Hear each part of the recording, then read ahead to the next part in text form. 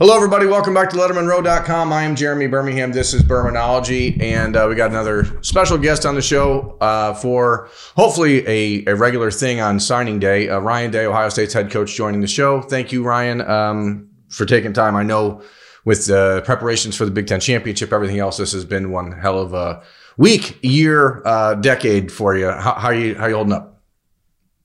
Yeah, it's been a lot for sure. We're really excited about this class. We're really excited about the week. But it's been a long road. And when you look back on this class, I think we're going to really be proud of everything that we've done to put this class together, some of the guys. But at the same time, we're so focused on this game, it's hard to, usually we'd have a party tonight. We'd be out enjoying it and hugging each other. And I mean, think about that right now, we're hugging each other. We can't even get near each other and wearing masks. So it's just very different. We use vaccines and everything like that. That doesn't exist anymore.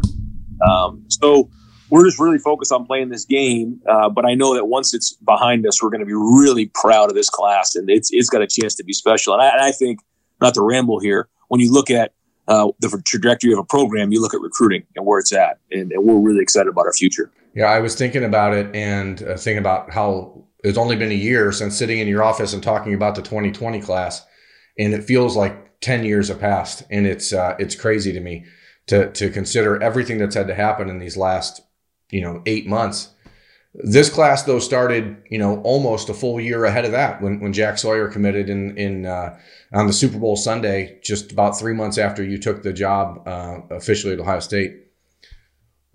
Going to see Jack was like the first thing you did when you took over as a head coach. And do you remember that day? I mean, now that you can actually talk about it, how important it was, not just for the class of 21, but for you establishing yourself as sort of his new guy in Columbus?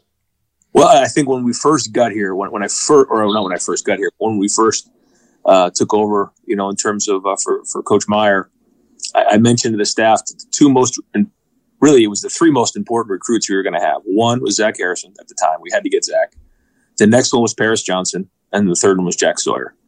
And the reason for that was because they were all tremendous players, tremendous people, and they were from the state of Ohio. But we had to get those guys, and we did. And that was really, really big, and that built the foundation for where we're going moving forward.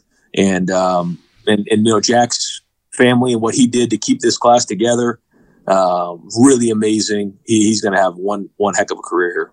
When you look at a guy like Jack Ryan, not Jack Ryan, I mean, that's a great show, but that's not what we're talking about. When you talk about a guy like Jack, who missed a lot of time in his junior year because of an injury, didn't play his senior year, how have you and Coach Marotti been able to stay on top of his development, even though you haven't seen him play football in over a year?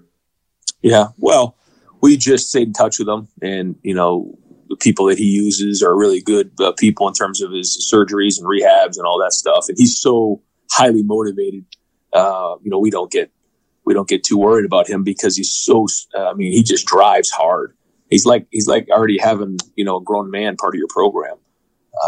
And his skill set is going to be tremendous. I'm watching him play basketball, watching him play football, watching him do all those things.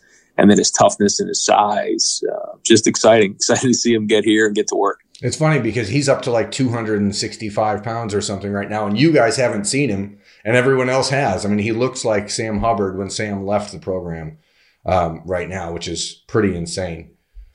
But Jack, you got to see in person at least because he's local and had been on camps and worked with Larry Johnson. But in a normal year, you'd get to see everyone. You fortunately were able to see commitment number 2, Kyle McCord, when he was a sophomore. How different could the recruiting of quarterbacks gone in 2021 if you didn't get to see Kyle at that time? Well, yeah, I mean, we identified Kyle early on, and he was somebody that we thought could come in here and compete right away. Really liked his skill set, what he did, all those things. And so, we wanted to make sure that we identified the 2021 quarterback early on for a lot of reasons. And so, he did a really good job recruiting this class as well. So Jack was kind of the guy on the guy on defense. Kyle was the guy on offense. And that was huge. and it was great to get him. But Kyle as a player, the way the ball came out of his hands, even at a young age, was very, very impressive. So looking forward to getting to work with him and really seeing him get on the field and throw the ball and kind of build his career. How difficult, I mean, you know, on the outside looking in, we in media, we saw some of the conversations between Kyle and a couple of the quarterbacks in the class. How challenging was it to make the choice that he was the guy when you did, knowing that, you know, there was a lot of unknown still between him and a few of the other possibilities? I mean, that's one of the hard things right now is that you have to make decisions so early on these guys when you don't have, all the information. So you do the best you can, and you err on the side of who they are, their competitiveness, their makeup, all those things. And with that being said, we liked what we saw in Kyle right away in terms of the physical traits, but also the intangibles. And you do the best you can to make a decision, and you go from there. And so, if you wait around till their junior, senior year, a lot of times they're not going to be around. So, I mean, you can complain about it if you want, or you can adjust with the times, and that's what we're doing. I don't want to go position by position here. I'm going to try to jump around, talk about a few players that I think their stories were just that much different than anyone else. Obviously, the next guy is Travion Henderson, who, you know, you guys didn't ever get on campus. He's never been on campus and met with you face to face. The same can be said for Denzel Burke. The same can be said for Jesse Mirko coming from Australia. What does it take as a program to convince a kid like Travion that, you know, who could go anywhere in the country, 4.0 grade student, top ranked player in the country at his position? What is that conversation like in March when he says, hey, you know what, I think I'm actually ready to commit? Is there any moment for you guys, knowing how fickle this whole world is right now, where you go, whoa, if we say yes right now, maybe we lose him 5 months from now? Or is there any conversation like that?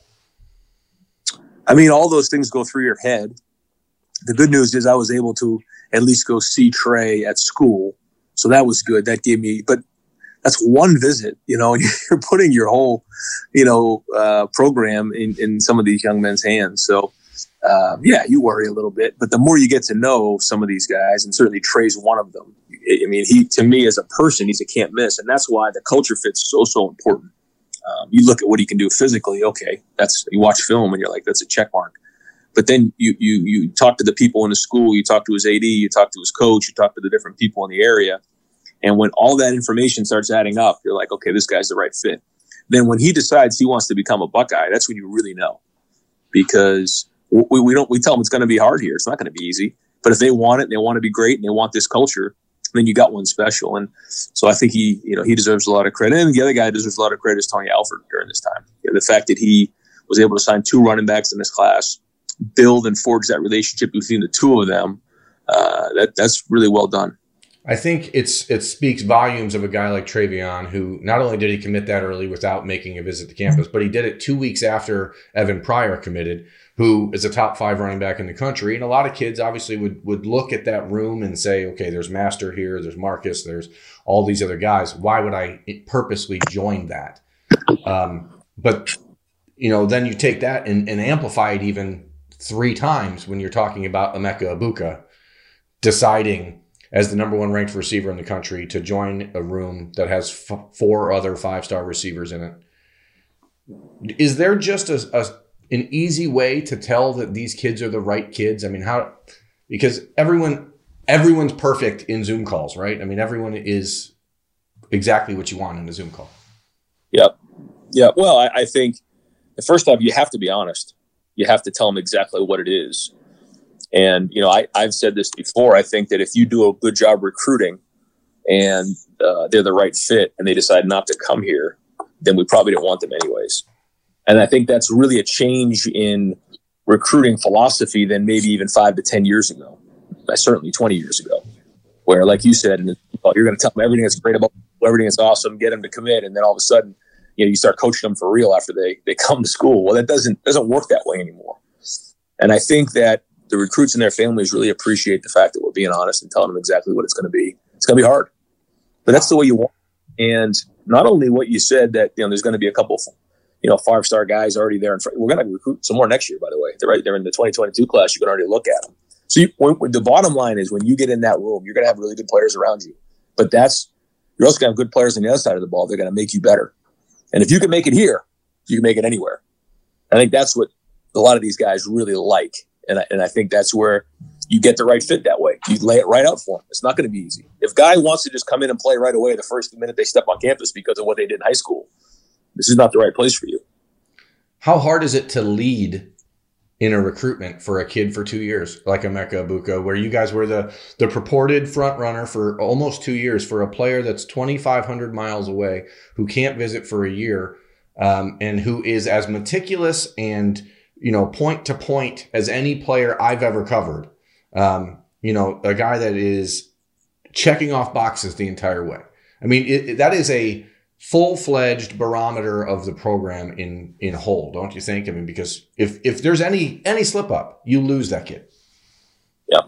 And I think, when you talk about anybody in this class, you talk about the faith, the loyalty that these people have had has just been unbelievable in a tough year. And it's not like people stopped recruiting them. I mean, these guys were getting recruited non-stop. And the loyalty was just unbelievable. But then you look at Emeka, that's a different situation because he didn't make his decision all the way to the end. And that was exhausting. It was, because you just wanted to say he's coming. You just wanted to say he's coming, and you just keep going. But when you build relationships, you start to trust people. And we trusted Emeka. We trusted his family. And it worked out. What was the single hardest part of this recruiting cycle for you? Not seeing the guys, not just physically being around them and having dinner with them and looking their parents in the eye and sitting in their house and getting to know exactly who they are. Because there are some guys that I haven't sat in their house. I haven't looked their parents in the eye. Person to person. Obviously in Zoom you do it. We've done a ton of that. It's been great. But there's also been some things that have been good too. Maybe we've over communicated because we haven't been able to see them in person, because you used to think, well, a visit is worth about 10 phone calls. So maybe you didn't make those 10 phone calls. So because there was no visit, maybe we were overdoing it with the phone calls and a Zoom. I don't know. I think that's yet to be seen. Who was the one kid in this 2021 class that, as you sit here today and take 5 minutes to reflect before getting back to Northwestern prep, that you're like, holy crap, I can't believe this one ended up in the class?